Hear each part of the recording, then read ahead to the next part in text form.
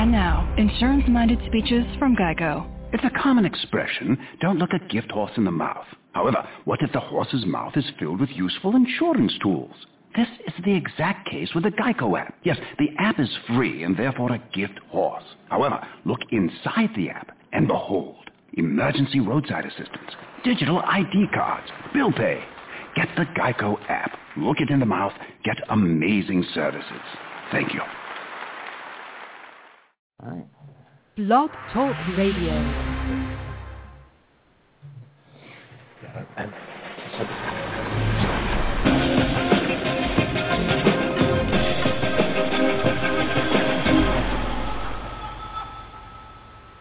Darn. Shoot.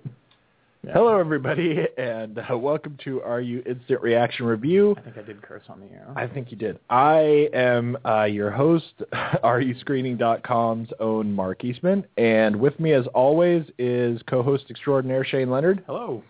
And this week, hopefully, if you're tuning in live, you're looking at the description of the show, so that is helpful. If you're here right now, then you can just read that. You know what's going on. If you're one of our subscribers or listening on iTunes or Stitcher or anything like that, then it probably just says the year in review, and that doesn't tell you anything, right? What we were looking for this week is to cover some movies, or at least talk a little bit about some movies that we missed throughout the year, and I think not necessarily really deeply go into them, but just kind of hit some of the notes that we have missed. Right. The movies that come up in the list of what we claimed we were going to talk about are Captain Phillips, The Bling Ring, and 12 Years a Slave. And as we've been saying for weeks, this is such a crazy time of year. And I just found out that on Monday the nomination list comes out. So like you don't get all that much time for those all the time. But in the next couple weeks, I have to have seen everything that comes out this year, and that's crazy. I just walked into the studio here. I will call it the studio here. I like you actually were. You had movies in your hands. I had movies in my hands. I gave you a bunch, and you looked a little frazzled. You were really like, I don't even know what am I watching anymore. I am, exactly. And it was funny. I don't see you like that very often. But I mean, you were not like hectic, but you were just like, you were a little out of sorts for a moment. And then you told me about the nominations coming out. There's so many movies that all of a sudden, there's movies, and this is actually a very weird year. In a lot of ways, we've talked about that already, but this is a very weird year in the sense of there are several movies that people think really good things about that have done very well when they've played at like festivals and everything, right? That, count as a movie this year, right? And yet they're not coming out until January. Now that happens every year. You get that's not indicative of this year. Couple, right? There's always the movie where people are talking about it being the best movie of the year, and it doesn't come out until middle of January, and you're going, what? Right. I mean, like I said, that happens every year, but this year there's like a bunch of them. Yeah. And if it's not that it comes out next year, technically next year, then it comes out on the 31st or Christmas. And I think there's like 10 movies come out on Christmas this year. It's like everyone's already seen it.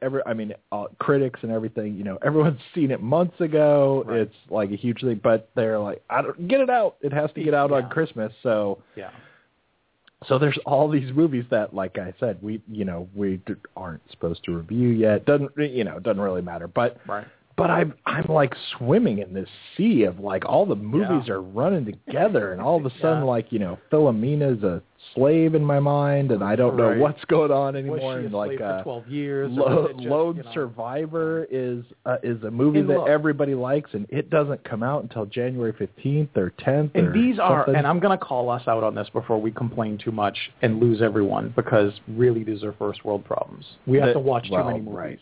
Right. There are people who have other issues.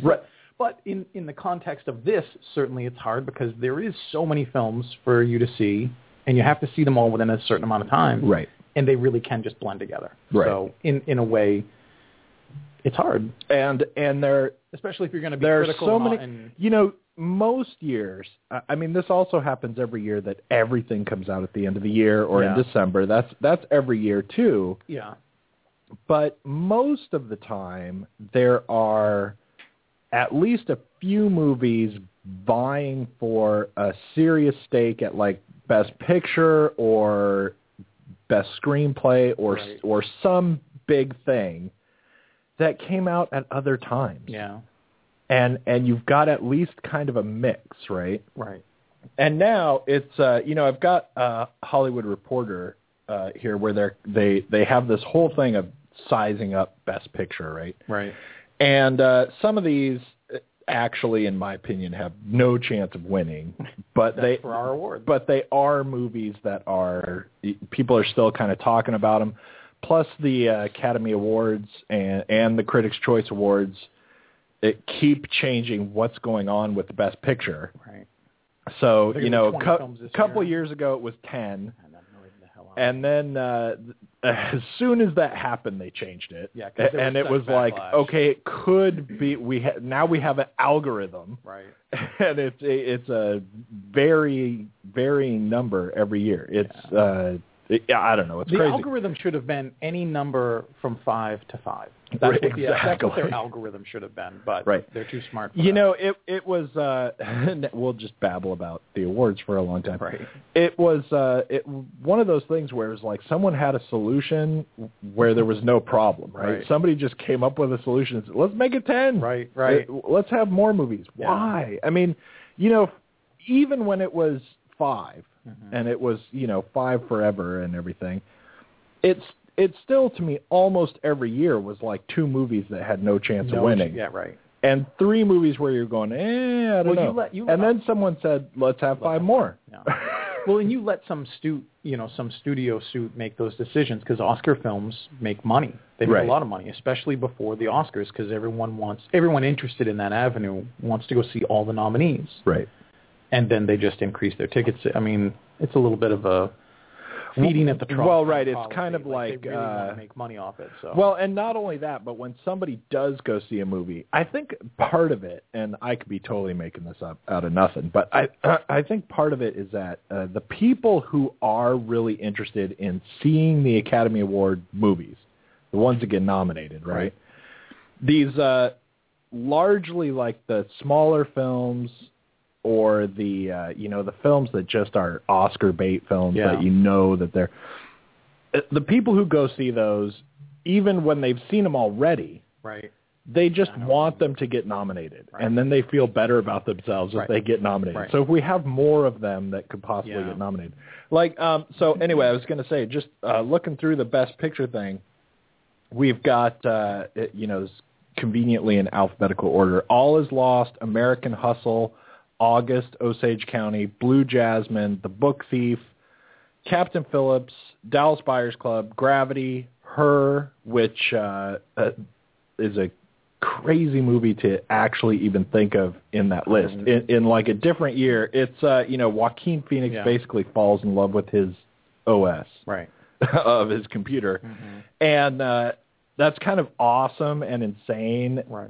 At the same time, and to go into a movie with that, and then think clearly that's an Oscar-nominated film, right?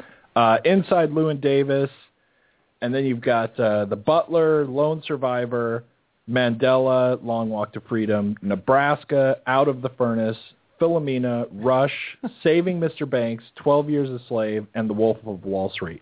That's 2 pages too many. And that's right. So that's pages of movies. This is like what's in the hunt to get nominated according to Hollywood Reporter. Right. And the number of those movies, that did not come out within 4 weeks of the end of the year is very small. I mean, you got like Blue Jasmine. That came out a while ago, and The Butler came out end of the summer. And other than that, I think, I'd have to go through them or whatever, but all of those movies come out, within like a month or something. I mean, Captain Phillips actually came out beginning of November or whatever it was. But so, I mean, that's like a little while ago, but still, it's really heavily and it's pushing. And now we're sitting here going, let's go back to some movies. We're talking about like looking at movies throughout the year that we missed. Yeah. And still, we're looking at like 12 Years a Slave and Captain Phillips, which both came out beginning of November or something right around there, depending on when it's limited versus wide release or whatever. And we've got The Bling Ring, and then you watched Spring Breakers. Yep. But I have not seen all that yet. Right. And you've decided that we can't talk about it because I don't know what you want. You want to not sway me. I want a shared experience. Cool. Even if it's at different times. Right. But it's only like 85 minutes, so it's not going to take you long at all. Right. So here's the other trouble there, and we'll actually start talking about some movies maybe in a little bit. But then the trouble is, how are we going to cover anything of all these movies that come out before the end of the year, unless we just start doing like 3 shows a week or something, or we do a show where every movie gets like 5 minutes. And I thought about as we were going forward this time of year. This was also going through a remark about you get bombarded, just overrun with all these screenings all at once. And like you just read from that list, nobody saw what I saw. I saw 4 full pages in The Hollywood Reporter, which is a big magazine. So 4 full pages is a lot. But it's not like you're not new to the dance. This time of year you're going to get this onslaught, this tsunami of films. But what I'm far more used to, and I've got almost every movie that comes out at this point.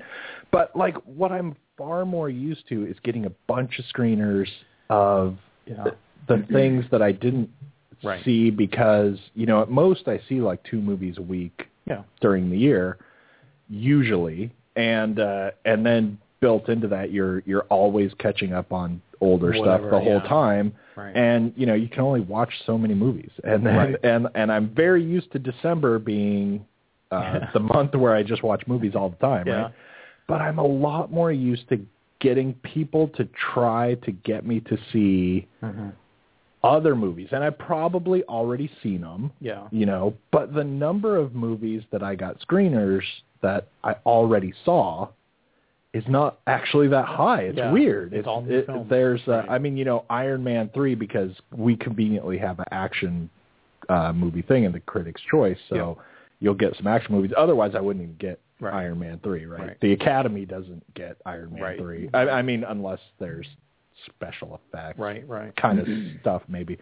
But anyway, we're totally babbling. But it is a weird year that it just seems like so empty throughout the course of the year. I mean, you got stuff like Blue Jasmine and like Before Midnight, which wasn't on that list, although lots of people are talking about Before Midnight too, but I don't think it's going to amount to much because it's just the wrong genre and no one cares. And it's not, it's not 12 Years a Slave where you get to go, it doesn't have the emotional or historical baggage. Right. And I did watch Rush. So we've got movies that like you've only seen it.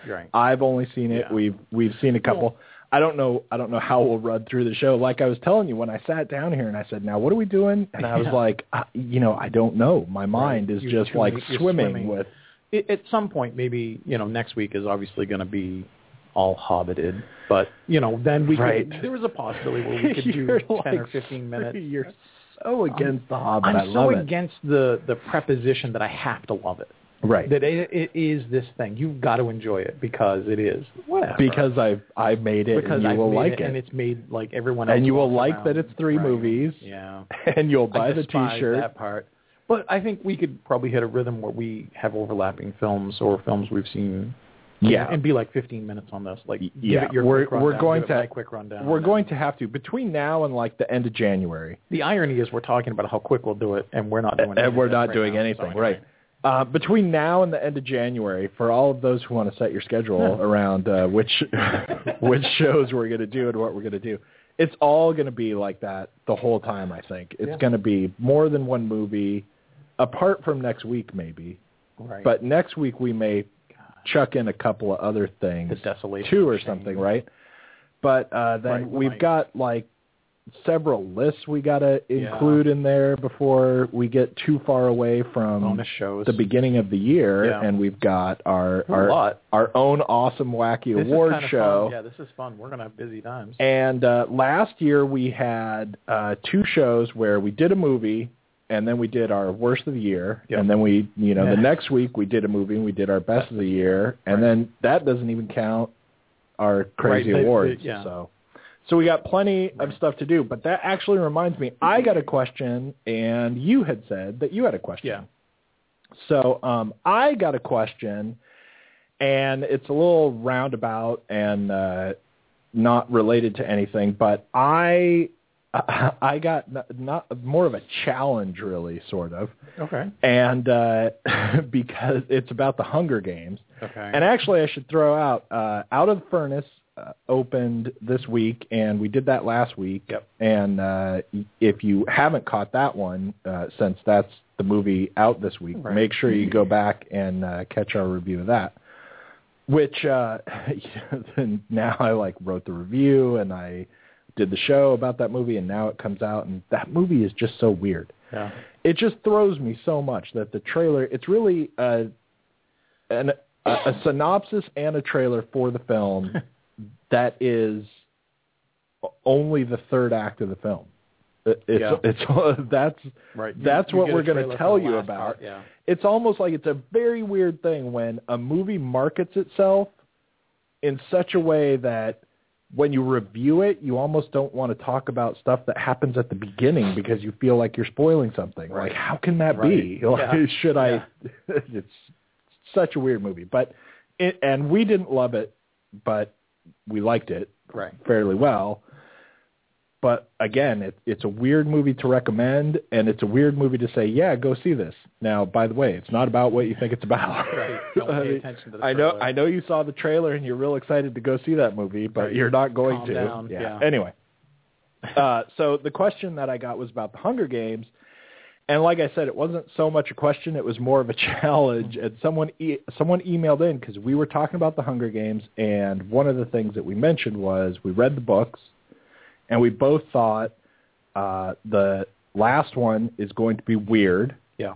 And it's going to be weird and hard to do, and neither one of us like the fact that it's going to be 2 movies very much. Right. Which we don't like the fact that The Hobbit is 3.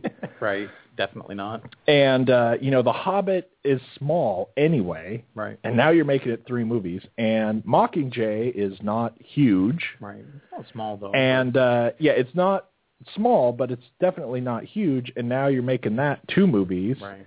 And it seems like a weird movie anyway because at least the point we were making was that it seems like not that much happens. And now you're going to make 2 movies out of it. So the challenge I got was I had mentioned that when we reviewed the first movie, I had not finished the first book. I remember that. So forever ago. I was in the middle of the first book still and then saw the movie. And then right after that movie, I read all the rest of it right in a row. And so the challenge was basically someone wrote in and said, I'm pretty sure this was Diana. Mm-hmm. So Diana. Shout out to Diana for asking us a question because she didn't say where she was from. Diana. Her email address, no. That'd be funny. Her challenge was, she said, I don't think that you remember the last book. And she said, I think that it's all run together for you because I mentioned something about the fact that it kind of had all run together for me. And when the second movie ended, I kind of went, is that where that ends? Right. And it really does run together for me. So the challenge was to read the third book again. Well. And that's not that bad. And have an opinion now based on when it's fresh in my mind. Right. And I do have to say there is stuff that happens.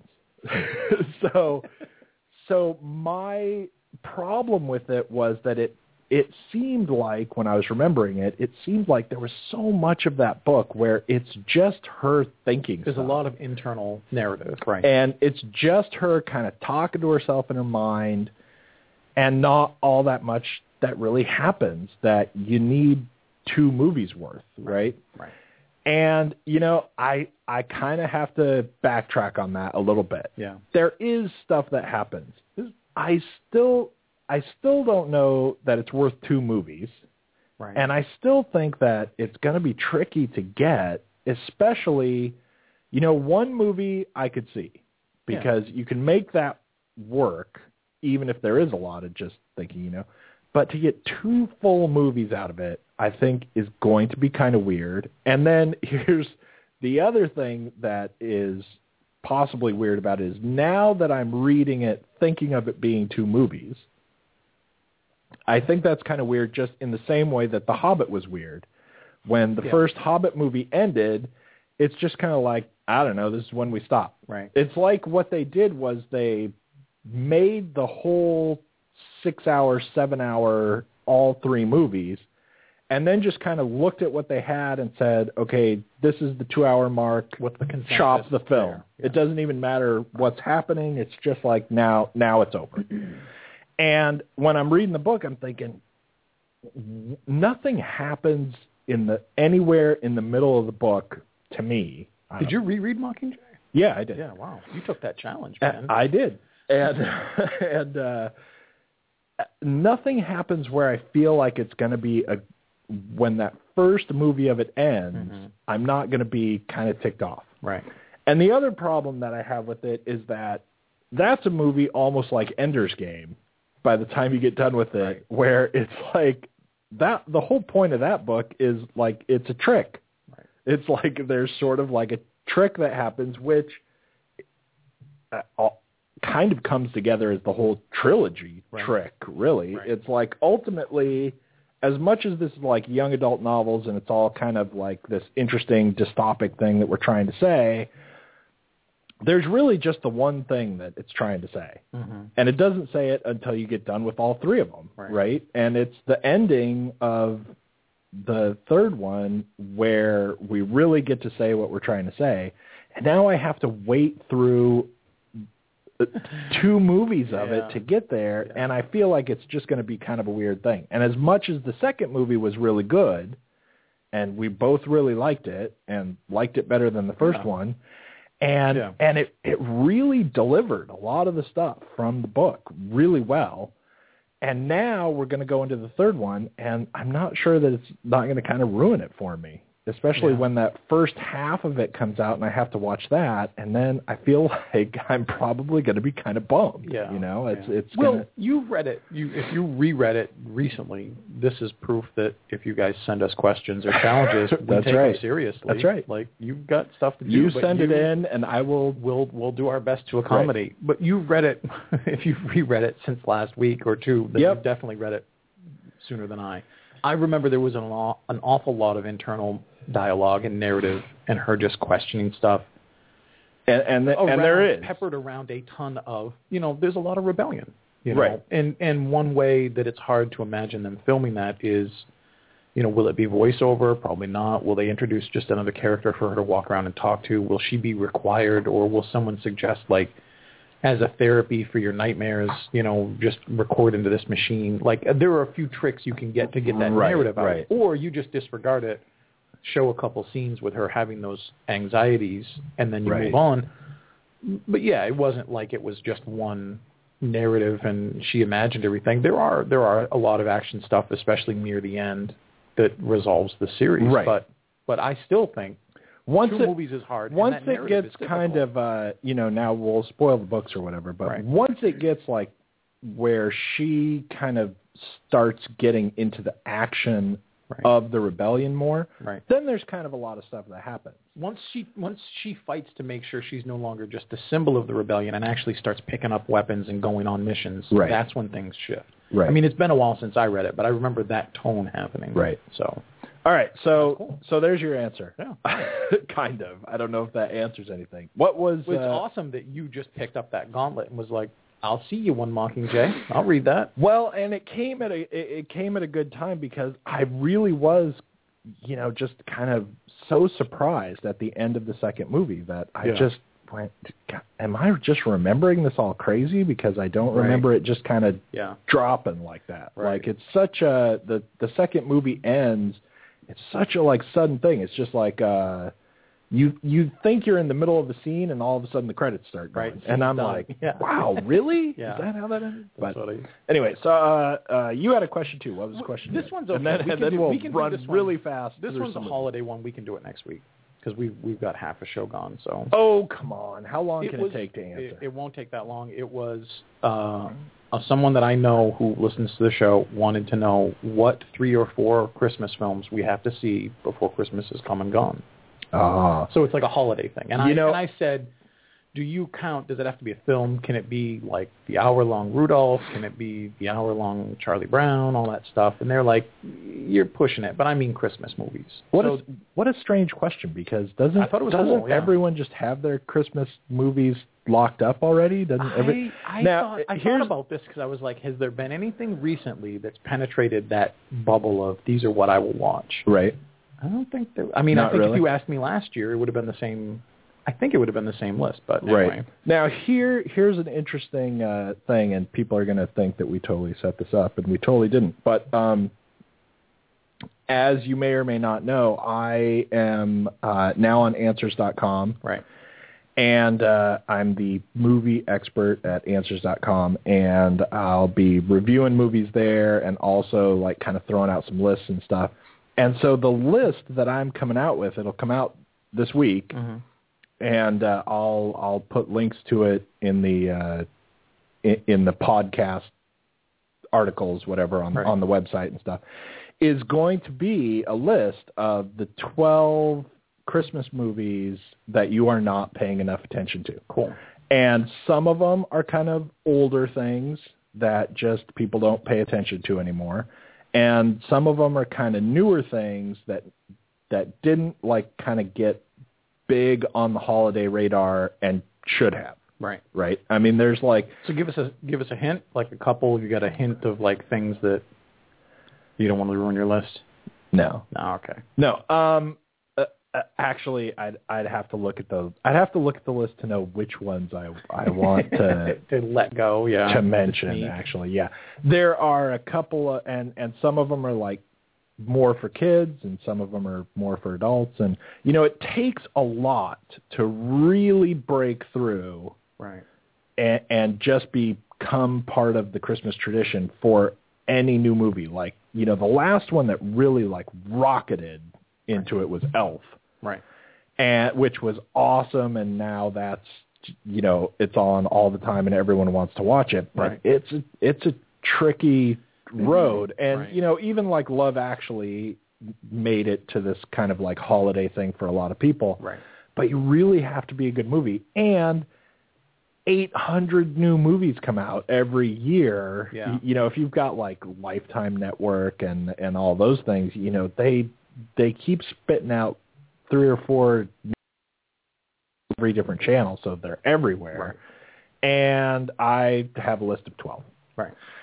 Anyway, so look forward to that. So let's start running through movies. Let's do 12 Years a Slave. Right. Because that's why it's ready. We both saw that, and it's funny because we throw each other off sometimes when we do this, right? Because I give you a movie and Ed say, yeah. And it actually happened with Out of the Furnace, right? Right. I gave you Out of the Furnace, and I said, oh, and you're like, what did you think? And I said, right. And there was so much about Out of the Furnace that I didn't like. Normally, I would just kind of say, I don't know, here, watch it. And figure it out. But there was so much of it. Out of the Furnace was a horrible movie for me because I loved so much of it and I hated so much of it, and it just I remember asking that just drives me crazy. You growled and then you went, I can tell you what my wife thinks. You're like, that one's real easy. Yeah. No one wants to know what she thinks. But most of the time we just kind of go. 12 Years a Slave, you watched it first. Yep. And when you gave it to me, the weird thing, because you had you told me some stuff about it, but the weird thing that while I was watching it, that like stuck in my mind, and now, I'm jaded and not watching it with perfectly See, that's why clear I'm not eyes or whatever. Spring Break. Right? See, that's how it goes. Thing that stuck in my mind for 12 Years a Slave because I really liked it. Yeah. But the thing that I could not get out of my mind was, do I need this movie? Right. Because, that's what you said was, it's good. I like this. I like that. This is done well, whatever. You had lots of like positive things to say, whatever, about the movie. And yet, and then at the end, you're like, but do I need this one? Does it do anything even before I haven't seen? Even before the numbers, right. I said, at this point, I have seen a lot of films about slavery. Right. They're either historically accurate or they're playing real fast and loose, like Django Unchained. Right. Or, some of it is like any of the big films that you could think of. So right. At this point, this film I didn't think did anything new. It didn't show me any perspective or tell any story that wasn't in some way or in a collective way already told. It has like a new gimmick. However. But other than that, it's. And I was like, and I don't even know if I need to see, not sounding privileged in any way, but just like, unless there's a new version of a story or a new take on it, I feel like I've got that historical significance as much as I can get it. Right. But yet, if someone had put this in front of me and I started to watch it, and I told you, I even put it in and was like making food, like I wasn't totally dialed into the first few minutes because I thought I'll start it and see how it goes because I had other movies to watch. Right. And very quickly, I put everything off and was in front of the TV watching the whole thing. Right. Like, it has a gravity to it. It had really good things happening very quickly, and I was really surprised by it. Right. But I was like, I don't know. I kind of was too, and this was a weird movie in another way too because I had seen, God, I don't even know at this point, but I had seen like hours of like behind the scenes and like interviews and all this making of stuff, and I'd seen a bunch of conversations with Steve McQueen, where it's kind of like behind the scenes and an interview with him at the same time. So it's like we're watching them put together a scene and how it's going to come together or whatever while he's talking, and then he starts talking about it. And I had like seen so much of all that stuff that I was kind of impressed with some of his thoughts of why he wanted to make it and everything. Right. And yet at the same time, I was kind of going, I kind of had a similar vibe, I guess, that you had, which was, but what's the part where this is a new movie? Yeah. And not just doing something again. And it's almost like every time another buddy cop movie comes out, you're like... any of the genre films, really, like, they don't really stir that recipe too any much. of the narrowed down genres like that, right? A specific kind of horror movie or something, it's like, if we see The Exorcist again or whatever, stuff like that. Or the really straight buddy cop movies where it's really just the formula, and we're just doing it again, and there's not specific. There are some buddy cop movies where you don't realize that's what you're watching until you get into it a little ways or something. At least you're doing something different. And this one, I just was, there's a reason they keep putting those out, right? Yeah. Because there are new people going to the theaters who, as you know, people don't watch old movies. Right. I mean, unless there's a really specific reason that you wrangle them in and make them do it. Right. This movie is brand new to millions of people. Right. Yeah. And, when I'm watching the movie, like you, I got really sucked into it. Yeah. And I was really impressed with a lot of it. I was too. And, everything, I mean, he's a great director. Yeah. The movie is really well directed. Yeah. And there are a lot of points where you can you could take like 10-minute chunks of the scene and, take it to film school or whatever and go, all right, try that. I mean, where it's really, really well done and surprisingly well done. Right. Even when you know exactly what that scene's going to be and you still go, wow. Yeah, that was great. Yeah. And he's got a weird ability to control tons of stuff happening at the same time and make it work really well. And there's all these positives going on with this movie, and I liked it a lot. I mean, I don't know. We should give ratings or whatever. I feel like I feel like I'm still 9 out of 10 on this movie. Yeah, and yet it's almost in some sense an art student going to a museum of famous paintings and going, yeah, that's a 9. Right. I don't like it that much. Right, I don't need to see it again. I don't want to buy the T-shirt, whatever it is, right? I loved this movie in so many ways, and yet I kind of don't like it, though. I'm not that into it. It's a very weird movie. There's a corner there for you that isn't there for me. For me, there's stuff where I've seen it over and over again from any number of films before this, but it seemed like it did it better. All those, what you were saying, you're going to have those archetype kind of moments where every film like this, telling this story, has to have them, and then when they do have them, you're like, okay, I know this is coming, and I'm watching it, I'm like, wow, that was way better than I thought. Right. And that was even, so powerful. Even in a lot of movies that are this same movie in their own way, right? Right. When they get to those points, they're still good movies.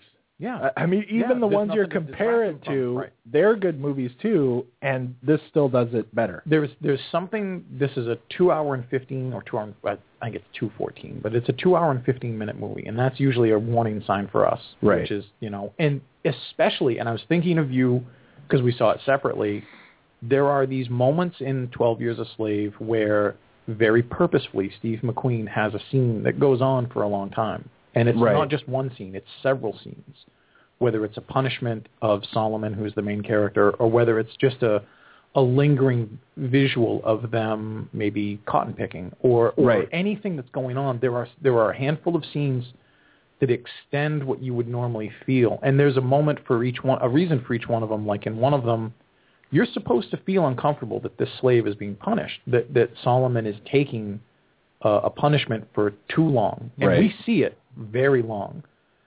And I had no problem with any of them because of the way that McQueen did it. They're done perfectly. And I would argue in a film like this where we often say, I get it, he's hanging or she's being beaten or whatever.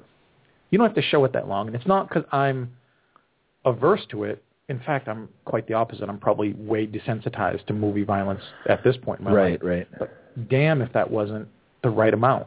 You're supposed to feel uncomfortable, feel the punishment, feel the weight of it, and it works every single time. And that was a trick that I thought all by its own earned itself a star. Right. I was just handing stars out to this film. I'm at 9.5. Right. I'm not entirely 100% sure I'm not at 10 if I'm that close, but there was when I watched it. Maybe the only thing I can detract from this film is that it didn't do anything new. Right. It just did everything that's already been done better. Right. Or as I good felt as ever. And that was just that little hump. If it had done anything new, I'd have been 10. Right. But I was so impressed with it. And I almost wanted to call you right after and be like, yep, guess what that is? Right. And for me, not that 9 and 9.5 is any kind of difference, right? No, but for me, that's exactly why I only gave it 9. Nothing new, right? Because there's some part of me that just has to go, look, you can't have all the stars. Right. You can't. Yeah, I didn't. Yeah. You just can't. If you're making a movie, I don't care if you totally perfected it. If what you've perfected is something that I've seen at least a dozen times in other movies, and there's not really, for me, now for some people, I know there are tons of people who've seen this movie who think there is something new. Yeah. And I that's great. Disagree. Right. But and especially, for people who, that's part of the good thing about the movie is that, not everybody has seen all the movies that we've seen, and not everybody is going to, and not everybody cares. And they're new, and they're going to see this movie. I mean, that's a narrow window anyway, just the people who are going to see this no matter what, right? But, you know, for them, it's new. And for them, you know, a set of eyes is going to give this 10 stars, I would hope, or 10 out of 10 or whatever the hell rating we're doing. But for me, I just thought, God, you know, I just can't find anything that is the new story you're telling me. There are plenty of the scenes like you were talking about that, you know, the scene that I know is coming is still kind of new-ish, right? But the story is just the same story. And I just can't go all the way on, you know, it's like when the new buddy cop film comes out and it's ultimately the same buddy cop, but man, it's the best one ever. I still can't give that 10 stars either. You know, I mean, it's got to have some reason that you've got to be doing something other than just doing something that's been done before and perfecting it. For me, and not everyone. Not everyone agrees with that. And there's also, and we're coming at, you know, we come to different ways reviewing things anyway. And for you, that's a criteria, and I respect it. For me, it was just that little thing, and especially compacted with how great the performances all were. There was no weak link in anything. The story was really great. The visuals were amazing, though not extraordinarily like difficult. There weren't like lens flares or weird special effects. It was just honest and great. And then I was thinking, you guys are hitting every single one of these on perfect 10s. Like, now give me something new. We don't really got that one. And that seems like a weird nitpicky thing to hit. Like, I'm still, when I was walking in here, I'm like, man, I really think that's a 10 film, but it just doesn't feel like when I say 10 that I can say it and be like, like it's just close. It is great. I'm telling everybody, go see this. And it really is a very nitpicky point for us. You know, if you take that away, if you listen to the movie, which, you know, quite frankly, this is why I think movie critics exist, right? Not for us to tell you how great something is or how horrible it is, right? But for you to figure out if you're going to love it, not just because we loved it and you go, okay, you love it. You and you go, come on, you guys are looking for something. You guys are jerks, and it's, you know, that's just stupid, right? Then it's going to be a 10 movie for you. If that's not going to bother you, and it's not like we didn't love it anyway, right? If that's not something that's going to detract in any way for you, then this is easily going to be a 10 movie for you. The acting is all great. The story, even if it's not new enough for us or doesn't have something to make it a little different for us, the story is still great. The story still works exactly fine. And, you know, like you were saying, the scenes that go on too long, because it's a point for us that we're always talking about how scenes go on too long. The one for me that stood out was more the one where they're in the fields.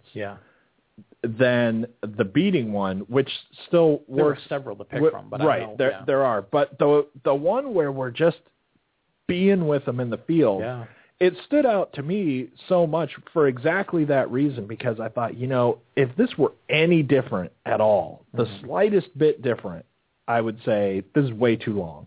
Why are we looking at this long? And as it was, I was going, and that in itself, those scenes are like, you know, that should be in film school. I agree. Right? This is why you make something long, because you have some reason you're making it long. You know, you have something in your mind about why we need to look at this. You know, it's like if you're reading a book and you have like, for 3 pages, you're reading what the curtains look like and what everything in the room, like down to the most minute detail. And then you get done reading those pages and you go, why the hell did I read that? Why did I have to know that, right? Why couldn't you just say red curtains and move on? And then you get another book and you read all this stuff, and then ultimately there's some reason that we had to tell you that, right? Right. And this is like the perfect example of making scenes long in a movie with something behind it, with a reason that you're doing what you're doing, instead of just going, I don't know, the film needs a couple more minutes. Yeah. So let's just stare at him for a couple more minutes, right? And it doesn't. And I'm a big proponent too that if you call something out often, that when that is done good, you also have to shine the light on it. You can't just always throw stones. And this is one of those times where, in addition to that, I've actually thought about this film in echoes, like moments of it, days after I've seen it. Right. Like I even, just before I pulled up into here, was talking to a friend of mine, Joe, about how he had just seen it with his kids. And I was just like, wasn't this scene awesome? And I talked about it, and I've been thinking about this one scene for a long time. And he's like, it was great. You know, the whole thing was just amazing. So it's definitely one that I can't stop suggesting. And I've seen a lot of films this year. Unless something really blindsides me in 3.5 weeks, this is easily on my list. Oh, this for is, sure. This is an amazing film to see. Right. And a good lesson, too, because every once in a while we do this where I was looking at it and I'm like, not to be like white man's guilt, you know, all this stuff. I'm like, great, another slave film. I hear it's great. I know it's going to be powerful. They don't just make this off the cuff. It's not like the Wayans brothers made this or anything. Like, it's going to be a serious contender. And then I watch it and I'm like, I don't know why I was dragging my feet at all. I can't wait to watch the rest of this. Right. So it was a good reminder. And you know, that makes a good point too. And you know, like I said, what the ultimate goal hopefully is for listeners to know if they're going to like it, right? And in a better way than just they saw the trailer, right? Right. And like we said, it's a great movie, and our strange things that are keeping it away from 10 doesn't change what anyone else's experience is going to be, but you know why we think that. Right. And another way that kind of comes through is that for me, this will absolutely be on the top 10, right? But it can't win. I feel like it can't be number one. There's no way. I don't care what the other movies are. Right. This will never have the juice to be my favorite movie of the year. It just can't quite do that, you know? Already. But anyway, I feel like one of those guys who you see their name flash with stars over them when the trailer flies, and it's like, this will be the best film you see this year. Right. You know, I feel like because I know how many films your average person sees, and I feel pretty close to being like, if you see a film this year, this is going to be the best one you see. Right. So it's great. Check it out. And even with all of the stuff coming out in the next month, it's insane. It's still treading water very well. It's funny now that, and this is one of those movies that it almost bothers me because I definitely, you know, want this to get nominated and everything, but this is one of those perfect movies to unfortunately like suffer a kind of award backlash. Right.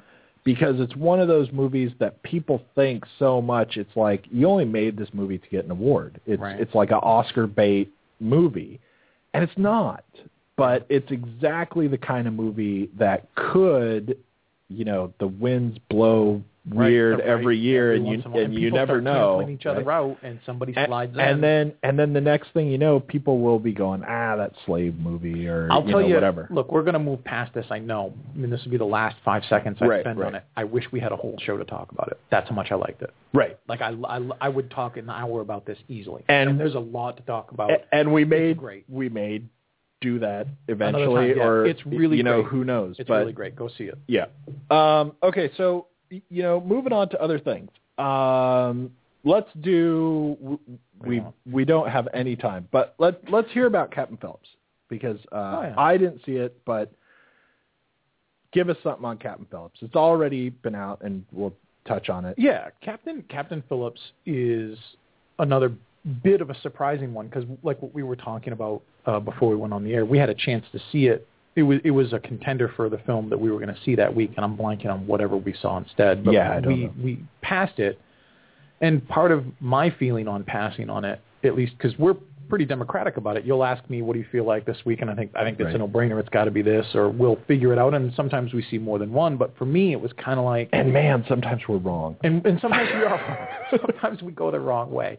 And we never learned why. But for me, this was one of those films that seemed like an easy one. I knew I was going to see it anyway, but I thought it looks kind of predictable. It looks very Tom Hanks as a boat captain, pirates. I know exactly what's going to happen for 2 hours, and he's going to get home safe. And then not only that, but in the trailer you see him get in the little escape pod thing with the guy.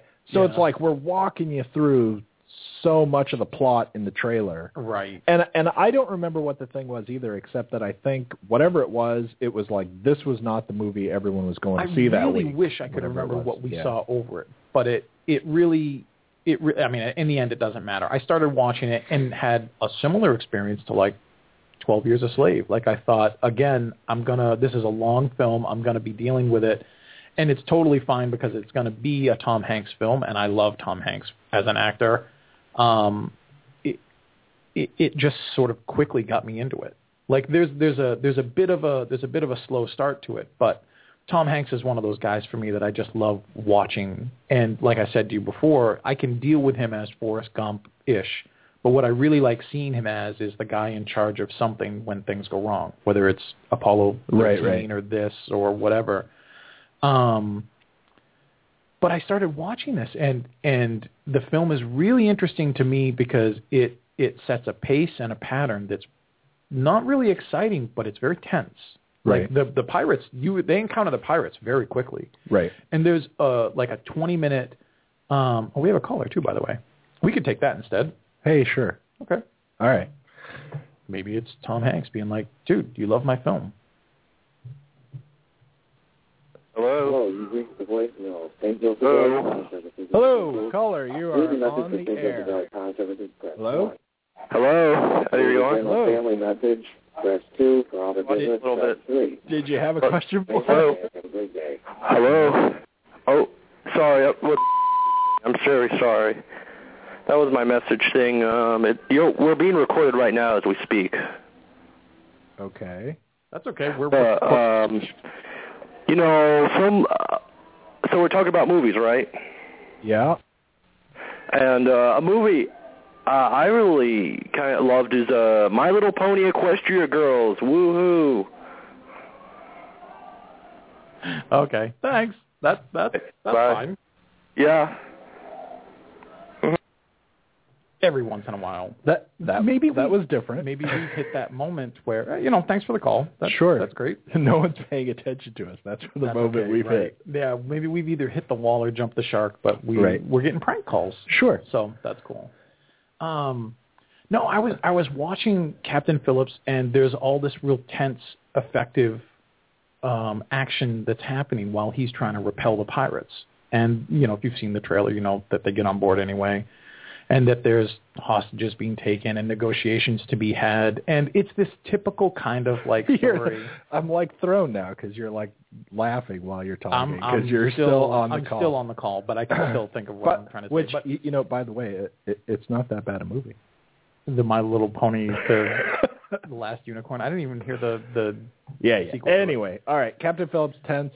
So it's tense and it's working, and the pirates come on, and they're a little frightening. You understand you're in Tom Hanks' space. You realize why he's going through all of these really interesting things. And one of the things that's interesting is right before they board, he decides, after getting an update from the Naval Bureau of Safety, that, they're in dangerous waters. Right. And that, remember this, be mindful. And he decides to run like a test. And it's a really awesome scene that focused my attention because I'm watching everybody, and it's like when you have a fire alarm and everyone gets up and they're like, all right, let's all get in line. I know we got to go out this door. We'll go out. We'll stand by that tree. Right. Because they know there's no fire. Right. But they've got to go through the motions. All these people on this boat, this shipping freighter, they're going through the motions, and you see them moving, and you know that, this is not how they're going to have to move in a minute. They conclude the drill, and pretty much right away, Captain Phillips sees, like, there's a couple small boats approaching off radar, and he goes out and verifies that they're not supposed to be there. Right. And he reruns the alarm and basically says, this is not an alarm. Like, let's start moving. And you see people just, like, shift. Like, there's a different sense to, like, this thing, and it's really done very effectively. As the movie goes on, it follows a bit of a predictable pattern of Like I said, they're on. We know where we're going. They're hiding. Right. There's negotiations. There's a lot of screaming. The bad pirate guys act very wide-eyed with everything. Everything they say, their eyes have to fly wide open. Like it's a little caricature-ish. Right. But Tom Hanks holds every scene because he's really subtle in this and good. And the only downside to the film that really hurt it for me was they get into the lifeboat because they get off the boat because they've done everything they can there, and then they have to encounter the Navy at this point because they can't have – and this is a true story. Right. Based on a true story. Right. That they can't allow this boat to get back to Somalia for a number of different reasons. But and Captain Phillips is aware of all this and kind of knows that things are about to go bad. The big mistake that the film makes for me, and this is why I give it a 7.5. Okay. The big mistake that the film makes for me is that it doesn't understand how long to have kept them in the lifeboat. They're in there too long. And there's no tension. There's no anything. The only thing that works for being in the lifeboat with the movie is that it's cramped quarters, it's hot, Somali pirates stink, that there's no water. Right. Like that's basically it.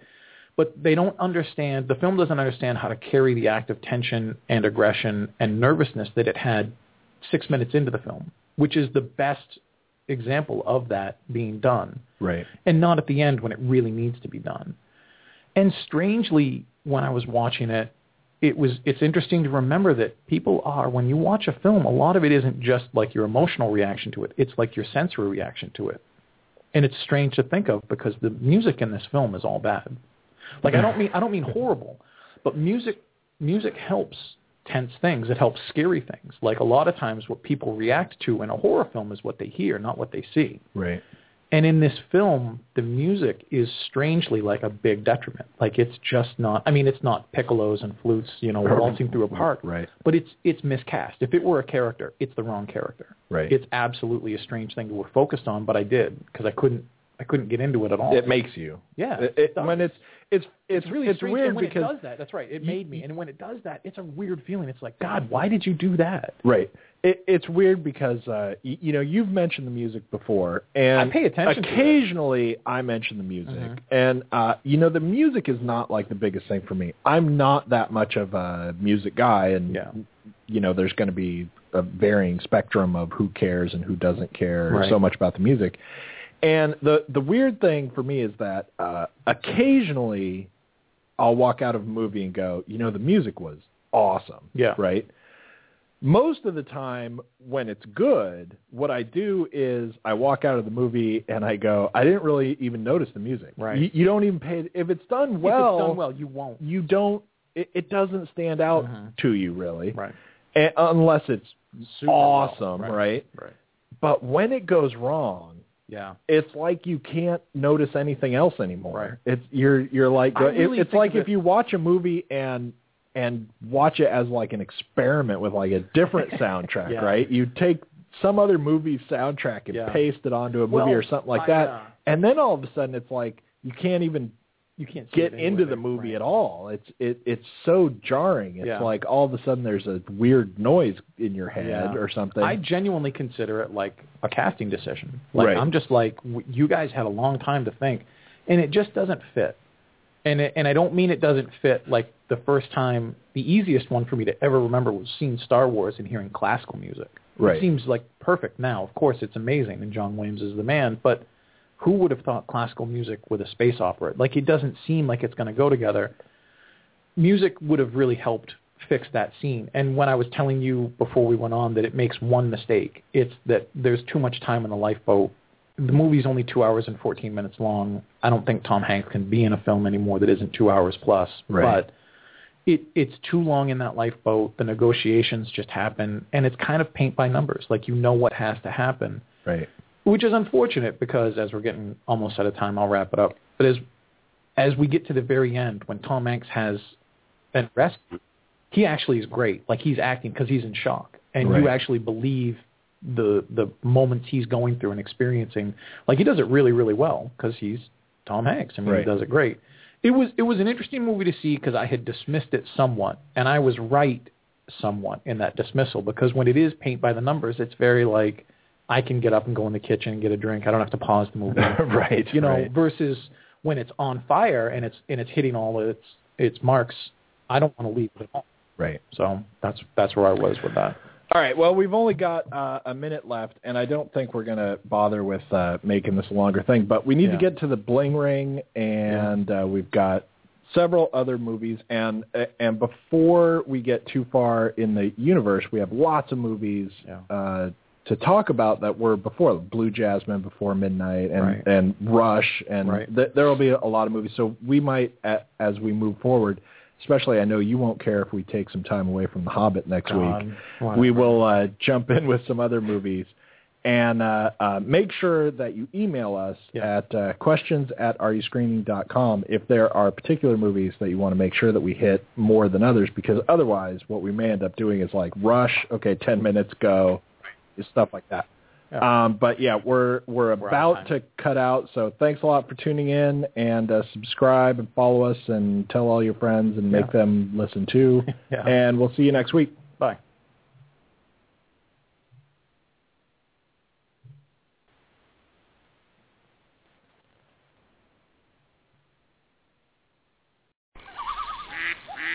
Cabela's is coming to Northern Virginia with a spectacular new store in Gainesville. Find everything you need for hunting, fishing, camping, and shooting sports, plus much more. Join us for our grand opening celebration Thursday, March 9th at 10 a.m. Be one of the first 500 in line and receive a Cabela's gift card worth up to $500. Plus, a chance to win one of 3 Remington firearms. See store for details. Don't miss Cabela's grand opening in Gainesville, located off I-66 and Highway 29 near Virginia Gateway.